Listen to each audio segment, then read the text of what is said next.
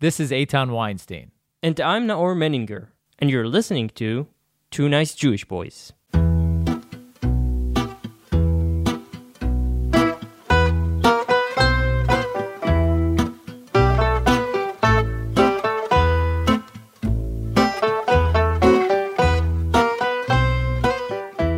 Today, we are diving into a fascinating topic that sheds light on a dark chapter of history.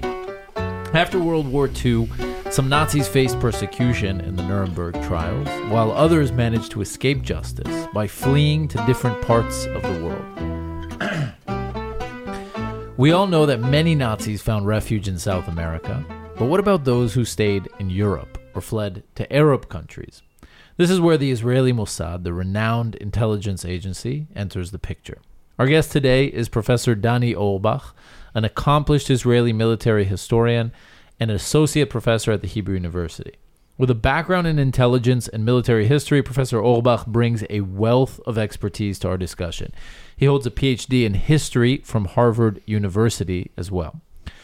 In his latest book, Fugitives, Professor Orbach explores the stories of Nazi war criminals who found new roles and allegiances after the war. He uncovers the intriguing involvement of the Mossad with former Nazis, revealing previously undisclosed information about their recruitment and interactions. Professor Orbach's research, backed by classified internal documents, sheds light on the complex relationships between former Nazis and intelligence agencies worldwide. Join us as we delve into the captivating world of post-World War II Nazi fugitives and the hidden connections between them and intelligence agencies around the globe. Let's welcome Professor Dani Orbach and explore the astonishing revelations in his latest book, Fugitives. Thank you so much for joining us. Thank you for having me. So how did GPT do? So, well, we did well, more or less. At least no mistakes. Yeah. Once I tried to kind of ask GPT chat to write about my own background, and I discovered that I'm an accomplished Talmudic scholar. So That's great. That's great. Maybe it has access to an alternate universe. yeah, well, maybe. My duplicate. So the book... whenever I have to say, whenever I use it to draft emails or whatever, what happens is because it recognizes that I have a Jewish name, and it makes up other names for people in the email or in the meeting based on their first name. Sometimes I only give it a first name, and it just makes up other Jewish names like Sivan Gorbenblacher, or it just makes up random names that sound Jewy. So actually, instead of just, introducing the book in the usual way, let me begin with a funny story. Okay. During my research, I followed CIA reports. Actually, many of them are online. And, the CIA has a formidable reputation. And you assume that they know languages. Americans usually don't know many languages, but we assume that the CIA people do a big mistake. So they monitored a Nazi criminal who was hiding in Syria, Eichmann's assistant, Alois Brunner. We'll speak about him later, most probably. And he wrote to one of his friends, we will resume dealing with the cement business, probably a code word for arms trafficking, after my friend returns from Doha, from Qatar. Mm-hmm. So in German, from Doha is von Doha. And I see the CIA analyst writes a footnote at the bottom of the document. We still did not discover a Nazi named von Doha. He is unknown to us, but we are still looking for this person. So when you study espionage and intelligence, you often see impressive things, but sometimes you see how incompetent formidable spy agencies are. Yeah. Something that GPT probably could have caught. Yeah. But the book is in Hebrew, right? No, the book is in English. The book was published originally in English as Fugitives, a history of Nazi mercenaries during the Cold War by Pegasus in the US and Hearst in the UK. And then published in Hebrew and French, going to be published in Spanish, Portuguese, Hungarian, and Japanese. Wow. And just while we're at it, we can plug it. So it's on Amazon, basically anywhere. Exactly. Okay, on Kindle as well. Fugitives by Professor Danny Orbach. Yes. So how does this book, the story of writing the book, how does it begin? You know, I looked for a new subject. After publishing my last book on rebellions in the Japanese army, it was also my dissertation, I looked for a new subject. I always like to do something new. So I'm not one of these historians who are ruminating on the same subject again and again and again, different versions. And I wanted something really interesting, something juicy. And then I zeroed on Nazi hunters. Let's tell the story or the history of Nazi hunters. And I started to read the books that were published before me. And I discovered, to my dismay, that most Nazi hunters were relatively boring people. And usually not as accomplished as their image was, often very untrustworthy. But then I kind of came to the conclusion that the hunted Nazis were actually much more interesting than the hunters. And I said, okay, South America, the Nazis who escaped to South America, that was discussed by so many. But what about the Nazis who went to the Middle East? For example, who I mentioned him, Alois Brunner, a Holocaust perpetrator, major Holocaust perpetrator, Eichmann's right-hand man, who was hiding in Damascus. What did he do? And then I started to look on previous books, and none of them almost quoted sources. Everybody guessed, and usually they quoted one another. So I wanted to tell the real stories of these people, of the Nazis, and of course the research widened, who became mercenaries, especially intelligence experts, who found no employers or jobs related to their field of expertise in Germany after the war. And they looked for employment elsewhere.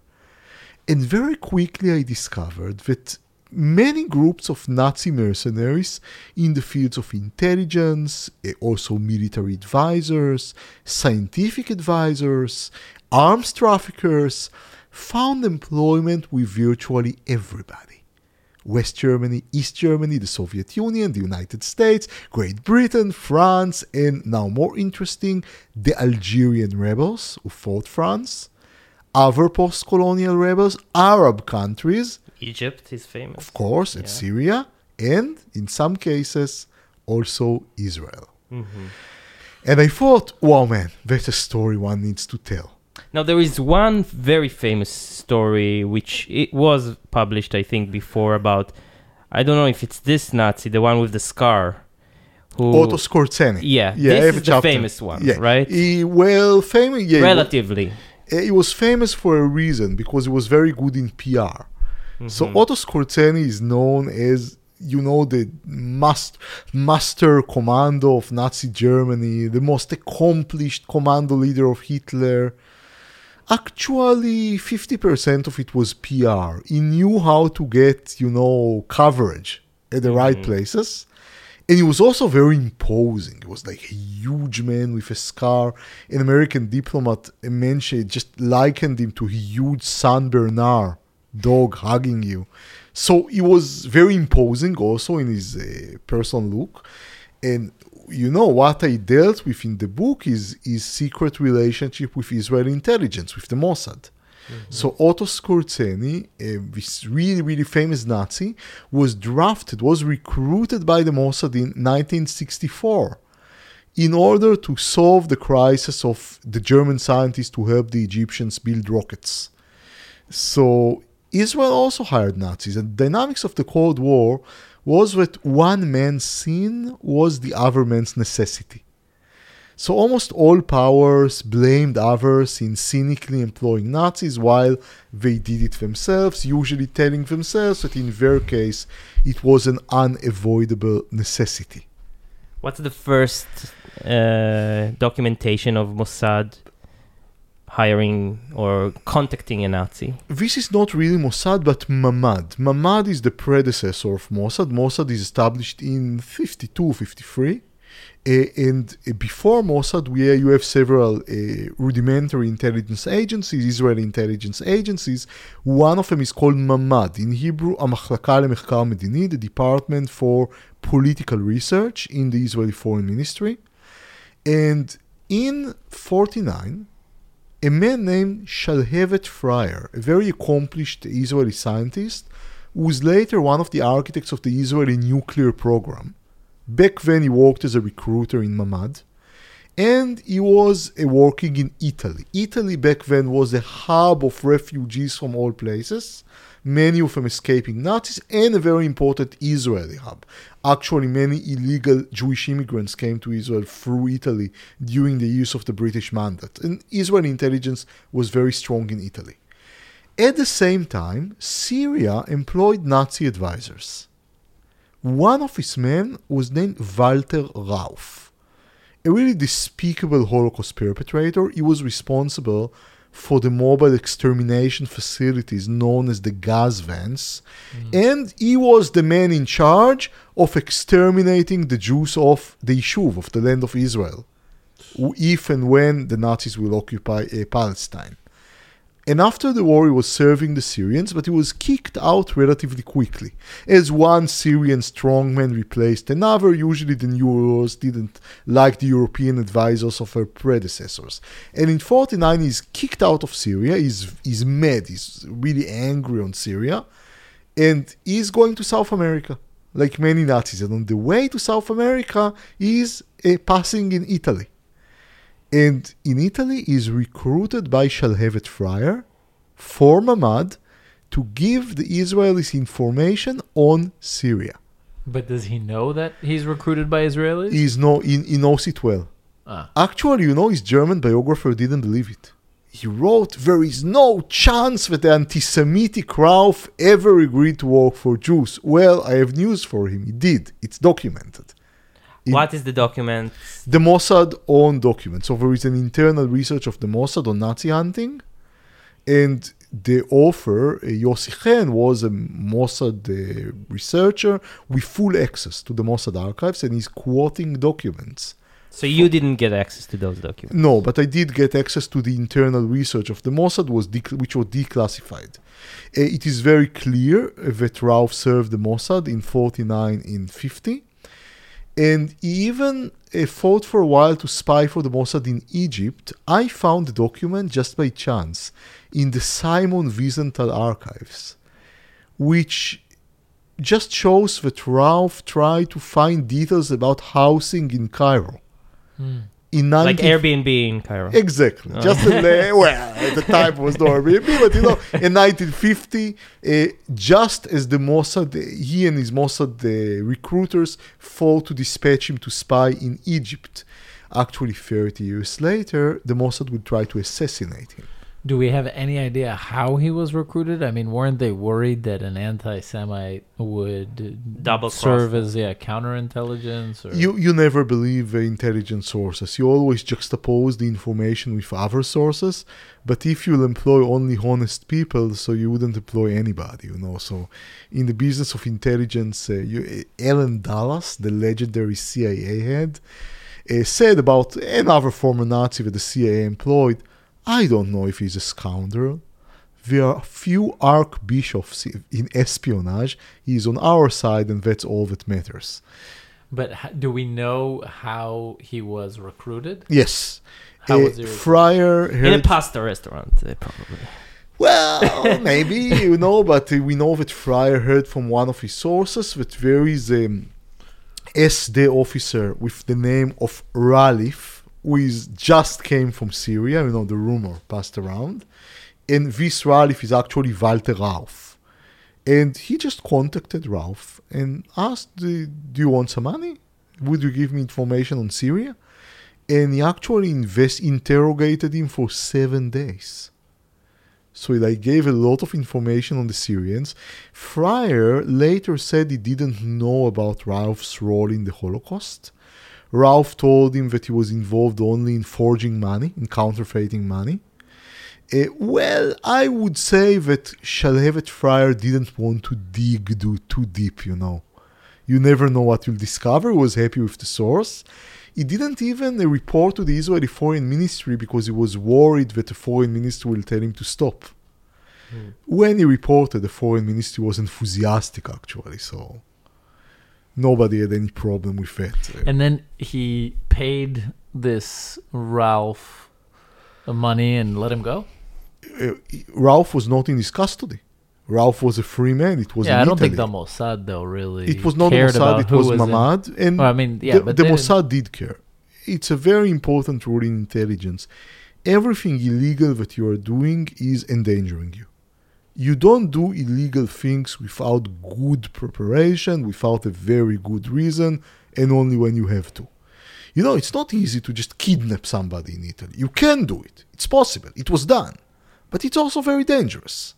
And usually you just speak with sources. You don't kidnap your sources unless you have to. And you said 30 years later we wanted to assassinate him? Exactly. The Mossad 30 years later, it was in 1980. Interest in Nazi hunting waned in the late 60s, but in 1977, as everybody familiar with Israeli history will know, Menachem Begin becomes prime minister in Israel, and Begin is very interested in Nazi hunting, and he kind of revives Nazi hunting for a while, for a very short period, and one of the operations declared back then, Operation Nirosta, is the assassination of Walter Rauff. But that was a very feeble assassination. It was tried in Chile. They didn't have permission to kill anybody else except Rauff. And when his wife discovered them and started to yell, they just retreated and never tried again. Wow. Wow. Yeah, she saved his life. Yeah. That's quite He amazing. died from cancer the same year. So the same year. The same Wow. year, yes. Okay, so back to the book. So how okay, so you decided you wanted to write about that. And then what happened? And then I started to dig and to dig and to dig deeper and to dig even deeper. And the first thing I had to do is to go beyond the secondary literature. Because as I told you, in this field, there are many unreliable books. They often quote one another. And the sources are almost all classified. Because they belong to intelligence agencies. And I had to find ways to get to the real documents to know the real story. And I began with the CIA. The first man I had to thank profusely was Bill Clinton. Because when Bill Clinton was president, he ordered the CIA to expose all documents that are related to interaction with Nazis. After 1945, took many years, the CIA didn't expose everything, they blackened out a lot, they redacted a lot, and yet they did expose millions of documents, and all of them are available now online. So it's a very unfriendly system. It's not easy to study these documents, but I did it. And I tried to locate the personal files of his Nazi mercenaries. Why do you call them mercenaries? Because they worked for the highest bidder. Their country, Nazi Germany, didn't exist any longer. And they worked as spies for anybody who paid. So it's not that they were mercenaries during the Nazi No. regime. They belonged to the Nazi military system. Yeah. Or to the Nazi intelligence community. And after the war, they were working for money. Okay. Virtually for everybody. By the way, even Nazi hunters hired them sometimes. For example, the Nazi hunter Simon Wiesenthal had informers on hiding Nazis. You wouldn't think that these informers were Quakers, right? You know, in order to know something about Nazis, you have to be in neo-Nazi circles. So he employed such people as well. And everybody employed them. And it's very, very common when superpower collapse. Nazi Germany was a superpower. And superpower with a strong army, with a strong intelligence community, and this superpower, after a few years of occupation, became a mediocre, weak, and then kind of medium state, West Germany, that didn't have any need for so many military experts and intelligence experts. If they could find work in West Germany, it was in low salaries and usually not in their profession. And they try to look for jobs elsewhere. And now, think about the awakening third world. There are many third world countries like Egypt who want experts, but they don't have money for first-grade experts. You know, in order to take the best American rocket scientist, you need to pay him way more than Egypt can afford. So then you go to the collapsed superpower. Because Nazis have a formidable reputation, and yet they are unemployed and are looking for jobs and are ready to work at relatively low salaries that third world countries can afford. It's like when Facebook and Google fired a bunch of people, right? And all of a sudden, you're picking away at the layoffs. Exactly. Instead of going for someone who's still employed at Google, you go for someone who was fired from Google. And especially if, Google would have been destroyed or bankrupted. And, so many engineers desperate for jobs with experience and talent would have been thrown to the market. Yeah. So these people worked for all powers, as I said, but the power knew how to use them the best was the Soviet Union. I think one of my conclusions was that the KGB was the best in the field. It was really the best in the field. It knew how to speak to the vanity of his people. For example, Heinz Felfe, a former SD man, ISS officer, who became a high up in West German intelligence, but actually spied for the Soviets all the time. He was a Soviet mole. The Soviet recruiters knew how to give him the feeling that he is manipulating world history. That he is not just an employer in West German intelligence, one among many others. That he is kind of manipulating superpowers. Of course, the Soviets manipulated him. But the best thing when you want to manipulate people is to let them believe that they can manipulate you. So the Soviets were actually the ultimate winners, because they could get many sources and agents and more in this community of Nazi mercenaries. Also, many people don't know this, but I think I read once that after, in the 40s, when in Western Germany, about 30% of government employees were ex-Nazis. Well, that's a very important point. I'm very glad you raised it. The answer is it's complicated. What is a Nazi? Exactly. Who is a Nazi? In Israel, we always ask who is a Jew. I'm asking who is a Nazi. It's like one of the main questions in the book. So who is a Nazi? For some people in Israel, everybody who lived in Nazi Germany was a Nazi. But when the definition is losing meaning, you can well say a German. Then you have the party members. They were Nazis, members of the Nazi party. But that doesn't include military personnel who were not members of the Nazi party. Are these people who still see themselves as Nazis after 1945? This is a small minority. Sizable minority in the beginning, but a very quickly, increasingly shrinking a minority of neo-Nazis, of kind of hardcore people. Are these people who hold some of the views of Hitler, of Nazi ideology? Now it gets more tricky. Because what I show in the book, and I think it's a provocative statement, I'll say it, there are no Nazis after 1945. Why? Wow. Not even people who define themselves as neo-Nazis. Because the world has changed. And it's impossible to be a Nazi in the sense of World War II. Why?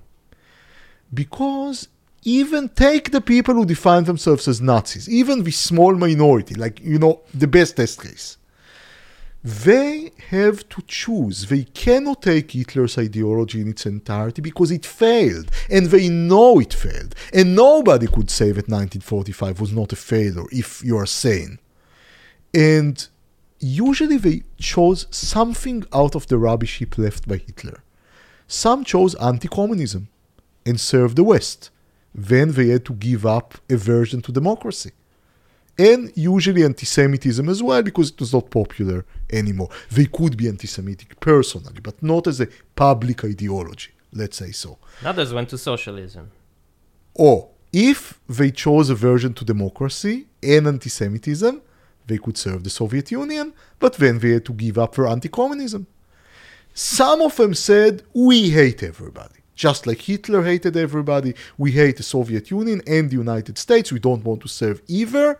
But then it means that Germany will be disarmed and you give up on German militarism.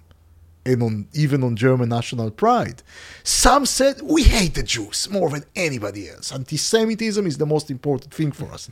These people found themselves serving Arab countries, but what about racism against colored people?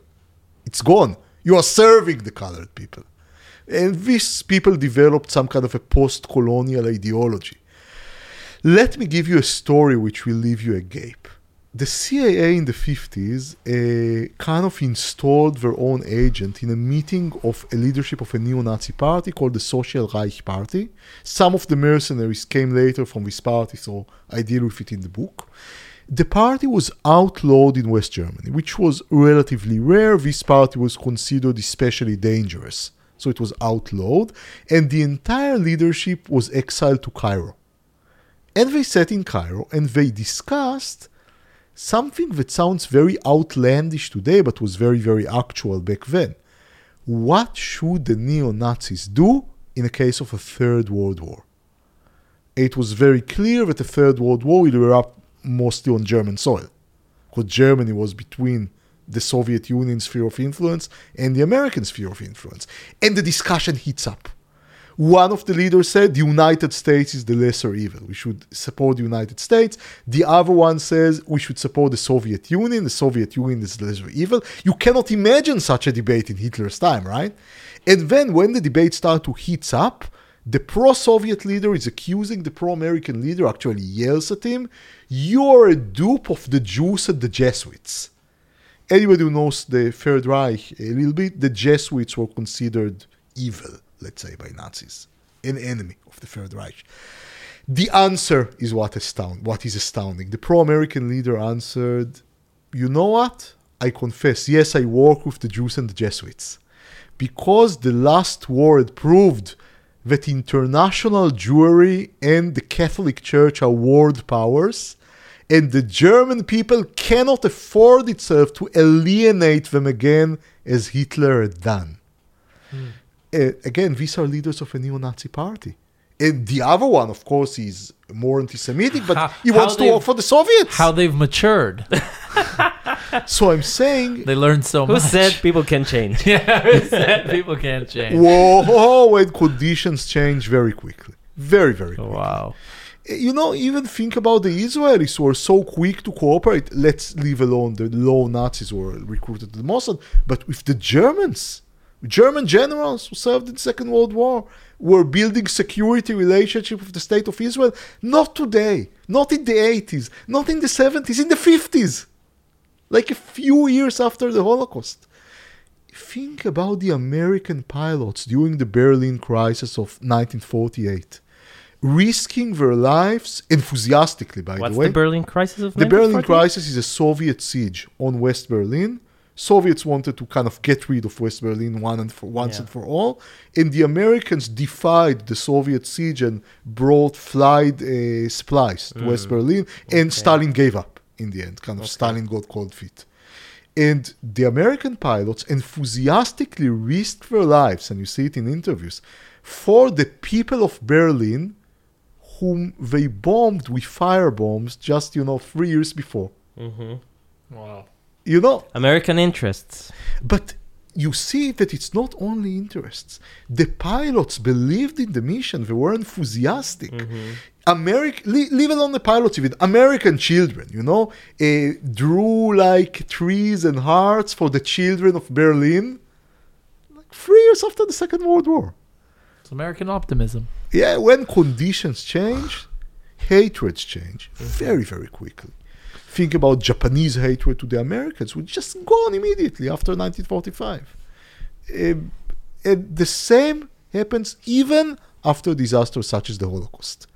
Does it mean that the hatred goes away? Some Israelis still hate Germans for fewer and fewer, certainly in the 50s. But the states began to cooperate relatively soon after the Holocaust. Yeah, I think international relations takes a twist, but I'm not sure that the underlying sentiments of the citizens really shift. Well, I wonder how anecdotal the feelings of the pilots and the children drawing. What shifts is the importance. Usually, by the way, feelings shifts also very quickly, especially when you have a new enemy. and your old enemy is helping you against the new. Mm-hmm. Think about, the Ukraine war today. Let me give you a current example. The best friends of the Ukrainians are the Poles. Mm-hmm. You can see Poles and Ukrainians praising each other if you look at Twitter, the right Twitter feeds, and beginning from the statesmen and to the common people who are writing on Twitter. Poles were the traditional enemy of Ukraine for many years, well into the 20th century. More, in World War II, Polish and Ukrainian underground slaughtered one another and Polish and Ukrainian citizens, respectively. But now the Russians are the common enemy, so Poles and Ukrainians genuinely feel that we're always best friends, if you kind of ask common people. Mm-hmm. Wow. Things change quickly, and also, even if they don't change, things change in importance. So even if you remain anti-Semite, let's say as a German after the Second World War, and unless you're a fanatic, and usually few people are fanatics, it will not be as important for you as it was during the Third Reich. I think that's what we miss usually in our public discourse. When people hold prejudices, racism, anti-Semitism, whatever, you should also ask not only what they believe, I want to discover their true beliefs. You should ask how important is this negative feeling for them. What would you do to... Yeah, maybe nothing. Maybe other things are more important. Mm-hmm. Maybe I'll even do business with them if I can gain money, Maybe, some people who saved Jews in the Holocaust were actually very anti-Semitic. But they say, we don't like them, but they're being killed, Our moral values are more important than this animosity. Mm-hmm. So, after the Second World War, everything which was Nazi diminished in importance. Except usually something you really like anti-communism. Everybody picked and chose kind of his favorite element. And that's why I say, I don't write it in the book, but I say it in interviews very often, that it's very ridiculous to look at European right-wing parties today and say, this is a Nazi, this is a fascist. No, they are not. They may be dangerous, but there is nothing common between any European extreme right-wing party that I know today, even to neo-Nazi parties in the 50s, and certainly to the Third Reich. They are a new kind of danger, maybe. I don't deny that, but people have a tendency to fight the previous wars.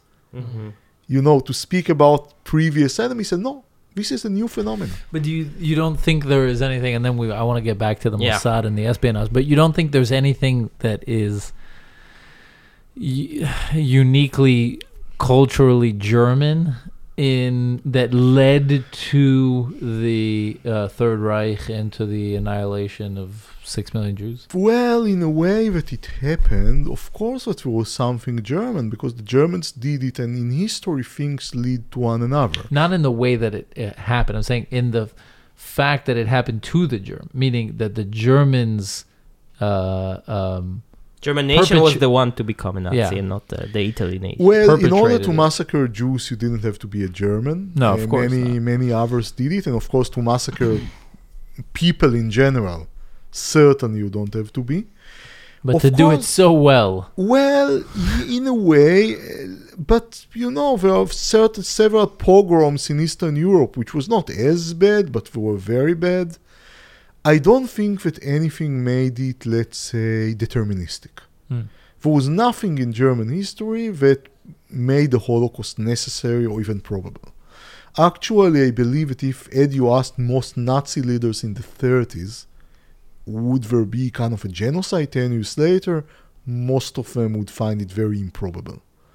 The decision for the Holocaust was taken by the Nazi leadership in the war and in the conditions of the first year of the... Of course, we would say Jews have to be cleared out of Germany. That was the basic assumption of the Nazi party.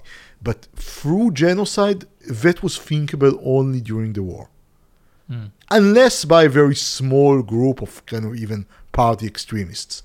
The thing is that in history, every moment is a crossroads. And you have many, many, many options. And we should never assume that things that happen had to happen that way. So it's a coincidence that the German culture and German people of course it's were not. the heart of two world World Wars. wars, and again the return to the scene of the crime and try to take over the world with those inspirations. In the First World War, Germany didn't try to take over the world. It tried to achieve superpower. Imagining. Yeah, superpower, goals like everybody else. I do think that Germany shared a very large part of the war guilt in the First World War, but it certainly didn't try to take over the world. This would, by the way, be exaggerated even in the Second World War. They did try to take a large chunk. But I'd say that, I'd quote Lidlhart, very, very famous British strategist, who said, you always think your current enemy is the worst ever and was always your enemy. So if you look at British history, it was first Louis XIV, the King of France, was kind of the devil, then Napoleon, then the Kaiser in the First World War, then Hitler. So British people were convinced that the Germans wanted to take over the world and were Britain's enemy, the enemies of British freedom, just like their ancestors believe it was Napoleon or some kind of French king. It's circumstantial. It's changing all the time. Look at Germany. Many people said it's a very, very, very popular argument that what happened after the First World War had to lead to the Nazi regime as a kind of a German revenge. And in analysis of, let's take the worst Nazis, the commanders of the concentration camps, there is a study about that. And they said they all have something in common. Usually their father died in the First World War. They were driven to political extremism by the deprivation and the conditions after the First World War. But then there were many German kids after the Second World War whose fathers had died in the war as well. And they lived in extreme poverty. And yet they were not driven into political extremism. Same Germans, same people. Same destruction, completely different outcomes. I am very anti-deterministic. Different history. Yeah. You are very anti-deterministic. Deterministic. Okay. You cannot ever, ever, ever predict history. You can only make educated guesses, but that's all. Okay. But I would say that I don't say that there was no German traits in the Holocaust, because the German did it. So of course, it was a German project, and it had traits of a German project. I don't think that the Nazi Germany was an organized place, by the way. That's another myth. That it was like an efficient, but it was very inefficient. And yet, if you want to murder people, you can do it if you're a superpower. But let me give you an example to just show you that I don't think that the Holocaust didn't have the traits of a German project. There was a pogrom in Poland, in Jedwabne, in the beginning in 1941, which was perpetrated by Poles, but very much in Nazi. Be careful, you might have problem getting into Poland after this. The story. Poles like me. Okay. But in any case, it was perpetrated by Poles, but in Nazi inspiration. Mm-hmm. And one of the things you see, that the murderers forced the Jews to clean the market square before they were killed. Actually to weed the grass in the market square. And this is a very German style of mass murder. Because no Pole cares if there are weeds in the market square, usually. This is the German obsessiveness about cleanliness, which was connected with mass murder in the Holocaust. So this thoroughness of the murder, it had German traits. But that's because it was a murderous project done by Germans. A murderous project perpetrated by Rwandans will have Rwandan traits. So let's go back to although I Nazi espionage. So interesting. Yeah. So who would you say was the biggest asset of the Mossad? And how were they recruited? So that was Otto Skorzeny. Okay. So let's speak about Skorzeny. First of all, we need some background. In 1962, July 1962 to be precise, Nasser, Nasser, the dictator of Egypt, the arch enemy of Israel, is launching a parade for Revolution Day in Cairo. And as in many Arab states, there are many rockets in this parade. And Nasser boasts that these rockets can hit any point south of Beirut. Which means, of course, look at the map, any point in Israel. And the Israelis immediately discover that these rockets are made by German scientists. And the Mossad is panicked because there is a belief that the old Nazis, the Germans, and the new Nazis, the Egyptians, are kind of joining together to perpetrate a second Holocaust. It's just worth noting that the concept of missile is invented by Germans. Exactly, and that's why the Egyptians hire scientists who were involved in the V1 and V2 project, though the best scientists were already in the Soviet Union and the United States, and the Egyptians... Even modern rockets are not that different from... like, the concept remained the same ever since. But the rockets built for the Egyptians were very primitive, especially they lacked guidance systems. Mm-hmm. It was almost impossible, actually, to build guidance systems in Egypt because the factories were in the desert. And everything was full with sand. And the systems had to be extremely clean in order to be precise. And no matter how much they cleaned it, they couldn't create sterile conditions. In any case, the rockets were not really dangerous from Israel. Actually, they were quite useless. But the Israelis didn't know it at the time. But that was a surprise for Israel. He didn't see it coming. Like all surprises, it was not a surprise, but it was. Let me explain. So the Israelis, the Mossad knew well about the German scientists building rockets for Egypt from the late 50s. And yet, they assumed, rightly, that the project is useless. And they didn't really pay a lot of attention to it. Then in 62, Nasser is saying, I have rockets that can hit any point in Israel. And the Mossad is able to intercept a letter written by one of the German scientists, actually a shopping list, which from the shopping list you could understand that you are planning to build 900 rockets. That was a complete fantasy, just told nonsense to the Egyptians. But of course, the Israelis believed it. And they believed that could destroy Israel. Of course, people started to think about chemical weapons and nuclear weapons immediately. And the Israelis opened, Isser Harel was the legendary head of the Mossad at the time, launched an assassination campaign against the German scientists in Egypt. And the campaign backfired. Not only that Israel couldn't actually kick these people out of Egypt or frighten them away, the very delicate relation between Israel and West Germany was almost destroyed. And West Germany actually helped the Israeli nuclear program at the time. So it was kind of very, very delicate. And the Americans actually gave Israel a disastrous proposal, which was built on the wave of panics created by these assassination campaigns.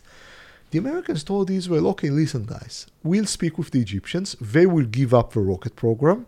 You say it's an existential threat, right? And you will give up your nuclear program. So Israel was about to give up kind of its main card for survival bluff. For a bluff. Wow. What year is it? This is in 62, 63. Okay. Luckily for Israel, the Egyptians declined for reasons of national prestige. What a bunch Otherwise, of it would idiots. be kind of very important to shoo away the Americans. And so Israel brought Israel into trouble with his reckless special operations. He was the legendary head of Mossad. And then, by the way, he was sacked by Ben Gurion. Now, he resigned. In Hebrew, we say it putar. Kind of sacked and resigned, like in the same one word. Yeah. And Meir Amit, and I'm answering your question, so that's the background. Meir Amit, the new head of the Mossad, wants to solve the crisis with the Germans. He understands that you had to kind of convince the Germans somehow to bring these people out of Egypt without breaking everything up. And in order to do that, he needs a spy inside the rocket program. The only problem is, there is a very efficient security officer to the rocket program, a former SS sergeant named Hermann Valentin. And the Mossad is very frustrated because this Valentin is outpacing them. And they decide they want to recruit Valentin himself. You know, you have a formidable enemy that you cannot win, recruit him. How to do it? They discover that Valentin's commander during the war was the legendary Nazi commando leader Otto Skorzeny. Otto Skorzeny was kind of an intelligence celebrity and special operations celebrity at the time, lived in Spain, was very much liked the media. And he the Mossad said, okay, let's recruit Skorzeny so he will help us to recruit Valentin. They recruited Skorzeny through his beautiful wife, who had an open relationship with him, and she was seduced by a Mossad agent. I think we heard of this story. Did we? Yeah, I can't remember if it was from Misha or okay. She was seduced by a Mossad agent. Someone told us that the Mossad agent who was in charge of seducing there was a quote by him or something about how gentlemen don't speak about what we do at night or something like that. yeah. Okay. No, the funny quote about him is in the Mossad documents. Actually, they said quite viciously, he was very good with women at a certain age. I think that's what. Yeah. And we don't know who that guy was. No, we know his name was Rafi Meidan. Okay. Not to confuse with Rafi Eitan, who is another very famous Mossad spy. Yeah. He wasn't a big womanizer. No. Was a small man. But he very involved in this recruitment project as well. Okay. And Avraham Achituv was a Mossad, later the head of the Shin Bet in the 70s, was able to recruit Skorzeny, to meet Skorzeny and recruit him after a very open conversation on the Holocaust and the Second World War and the Jewish problem. For Skorzeny, it was actually an adventure to work with Jews. He said, I didn't know the Jews could be armed and dangerous and actually spy. It's curious, right? And Achituv knew how to play on this kind of feeling of fascination. So Skorzeny helped them to access Valentin in a very funny way. So he told them Valentin, the security officer, he felt discriminated because he was not an officer. He never got an officer's rank during the war. And the Mossad agents actually said they are British. They brought an Australian Jew with a British aristocratic demeanor, who kind of said he's an MI6 agent. But Valentin didn't really respond. So then they made the last trick, and that was Skorzeny's idea. He told Valentin, okay, you know that I wanted to promote you to an officer at the last days of the war? What? I'm an officer? Why? Wait, what? And Skorzeny said, yeah, I forgot about it. I sent a letter. It was lost in the chaos of the last days of the war, but British intelligence intercepted the letter. And now they reminded me about it. So you'd better be nice with him. And then Valentin said, I'm ready to do everything for you. After a few years... To get the letter? No, he got the letter out of gratitude. He wanted to be that's how you recruit spies. You find the weak point. And he wanted to be an officer so much that when he got it, he was ready to do everything. And he gave the Israelis the access they need, the inside information they need in order to finally solve the crisis.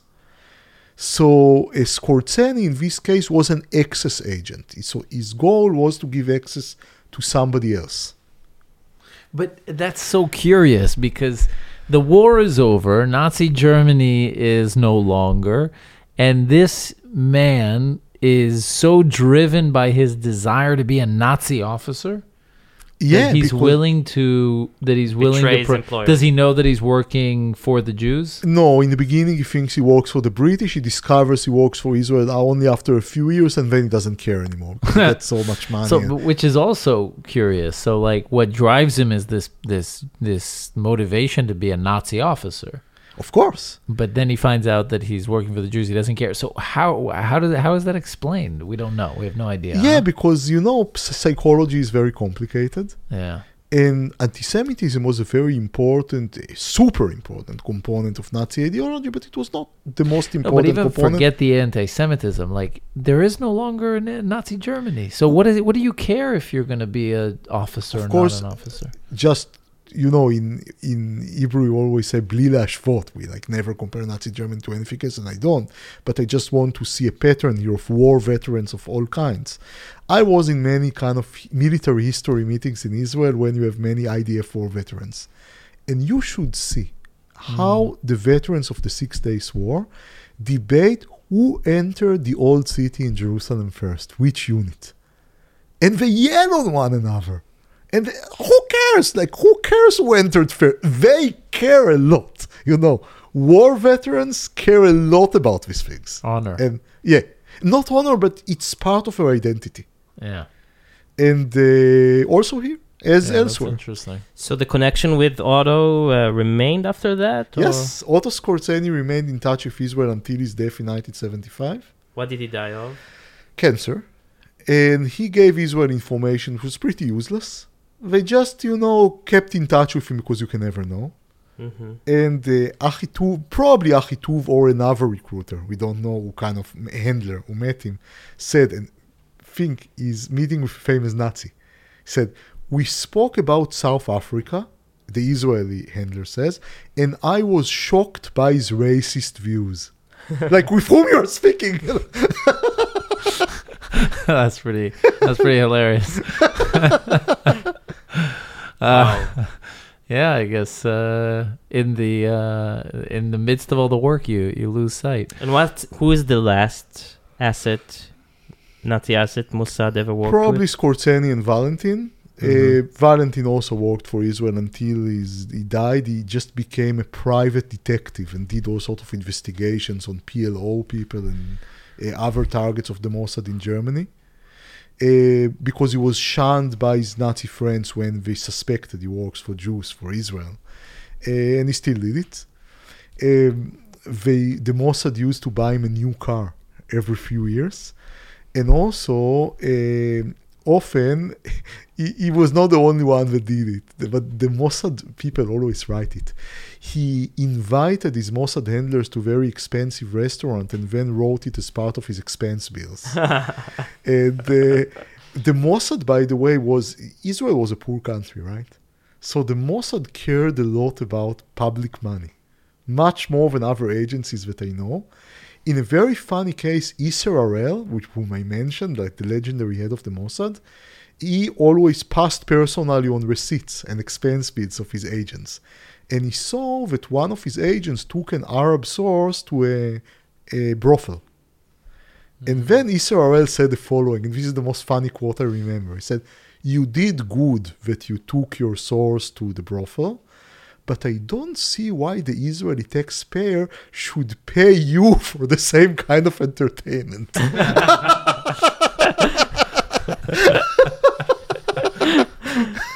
Wow. What's called an unnecessary expense. Very nice. Wow. That's incredible. On one hand, it's like infuriating, right? To think about the fact that these despicable war criminals who are responsible for just atrocious acts that we can't even imagine lived out their lives happily, and were bought cars by this country's taxpayers' money, and we worked and collaborated with them. On the other hand, it's amazing that we had bigger fish to fry. Like and then we had people that were so cold, not hearted, but cold ruach, that they cold-blooded. But we didn't cold-blooded. I think if I was ever in that situation, I don't know if I'd be able to contain myself, my anger and my that. But then intelligence is not the job for you anyway. Yeah, of course. Avi Dichter was the head of the Shin Bet, now an MK.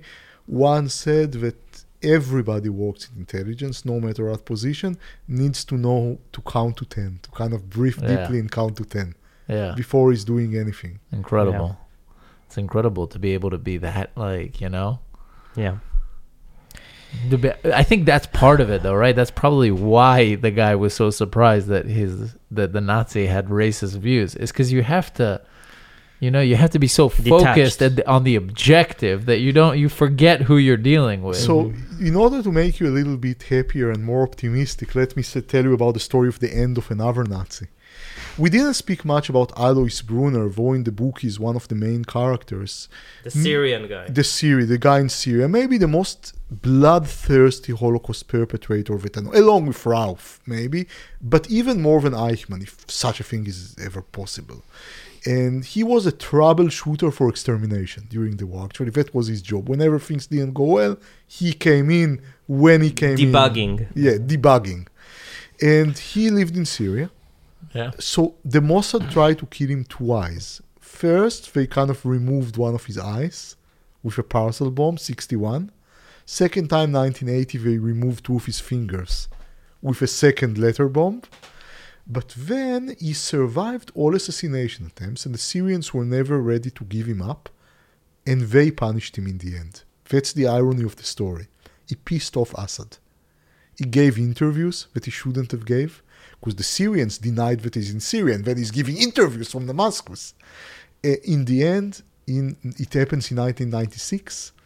Assad orders to throw him into the dungeon in the station of Muhajirin in the middle of Damascus, and he dies in a dark prison cell. And I'm saying, let's say that he would have been tried for his war crimes. There was no death penalty, after the first few years after the war.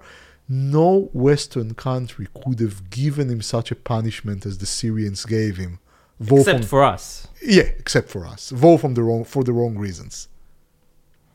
Yeah. Fascinating. No, we wouldn't give him such a dark punishment. No, we would hang him. You would hang him. Right? He was thrown in a dungeon to be forgotten. That sounds like. Yeah. Exactly. Yeah. That's a pretty horrible death. Mm-hmm. Wow. Okay, incredible. So many fascinating. Did you will there be a Netflix show or something like I that hope from so. the book? I hope so. Let's say if somebody's interested, let him speak with me. Okay. Rafi Meidan story is worth a scene or 2 or 3. Yeah. Seducing an open marriage wife of a Nazi. Yeah, there's got to be some kinky stuff there. Yeah. Thank you so much for coming on the show and sharing it all. So much fun. Very, very interesting. Guys, check out Fugitives. The subtitle is Fugitives. A history of Nazi mercenaries during the Cold War. Fugitives, A History of Nazi Mercenaries During the Cold War by Professor Danny Orbach. On Amazon, you can get the Kindle version. And soon, sounds like a fascinating other book. languages. Yes, was already translated to French and is going to appear in Spanish, Portuguese, Hungarian, and Japanese, and of course in Hebrew. It appeared in Hebrew. Amazing. Thank you so much. You're working on your next book already? On what? On your next book? Of course. Okay. Actually, for an entire year. Already wrote a few chapters. Can you give us a teaser? Yes. It's called Punishment Behind Japanese Military Brutality. Oh, wow. And I promise a whole new explanation. Okay. Fascinating. But you've already done something about the Japanese. Of course. Got back to Japan. I speak Japanese. I lived in Japan. Oh, really? Yes. Oh, wow. Fascinating. Thank you so much for coming. Really appreciate it. And good luck with the next endeavors. Thank you so much. Bye, guys. Thank you. Bye, guys.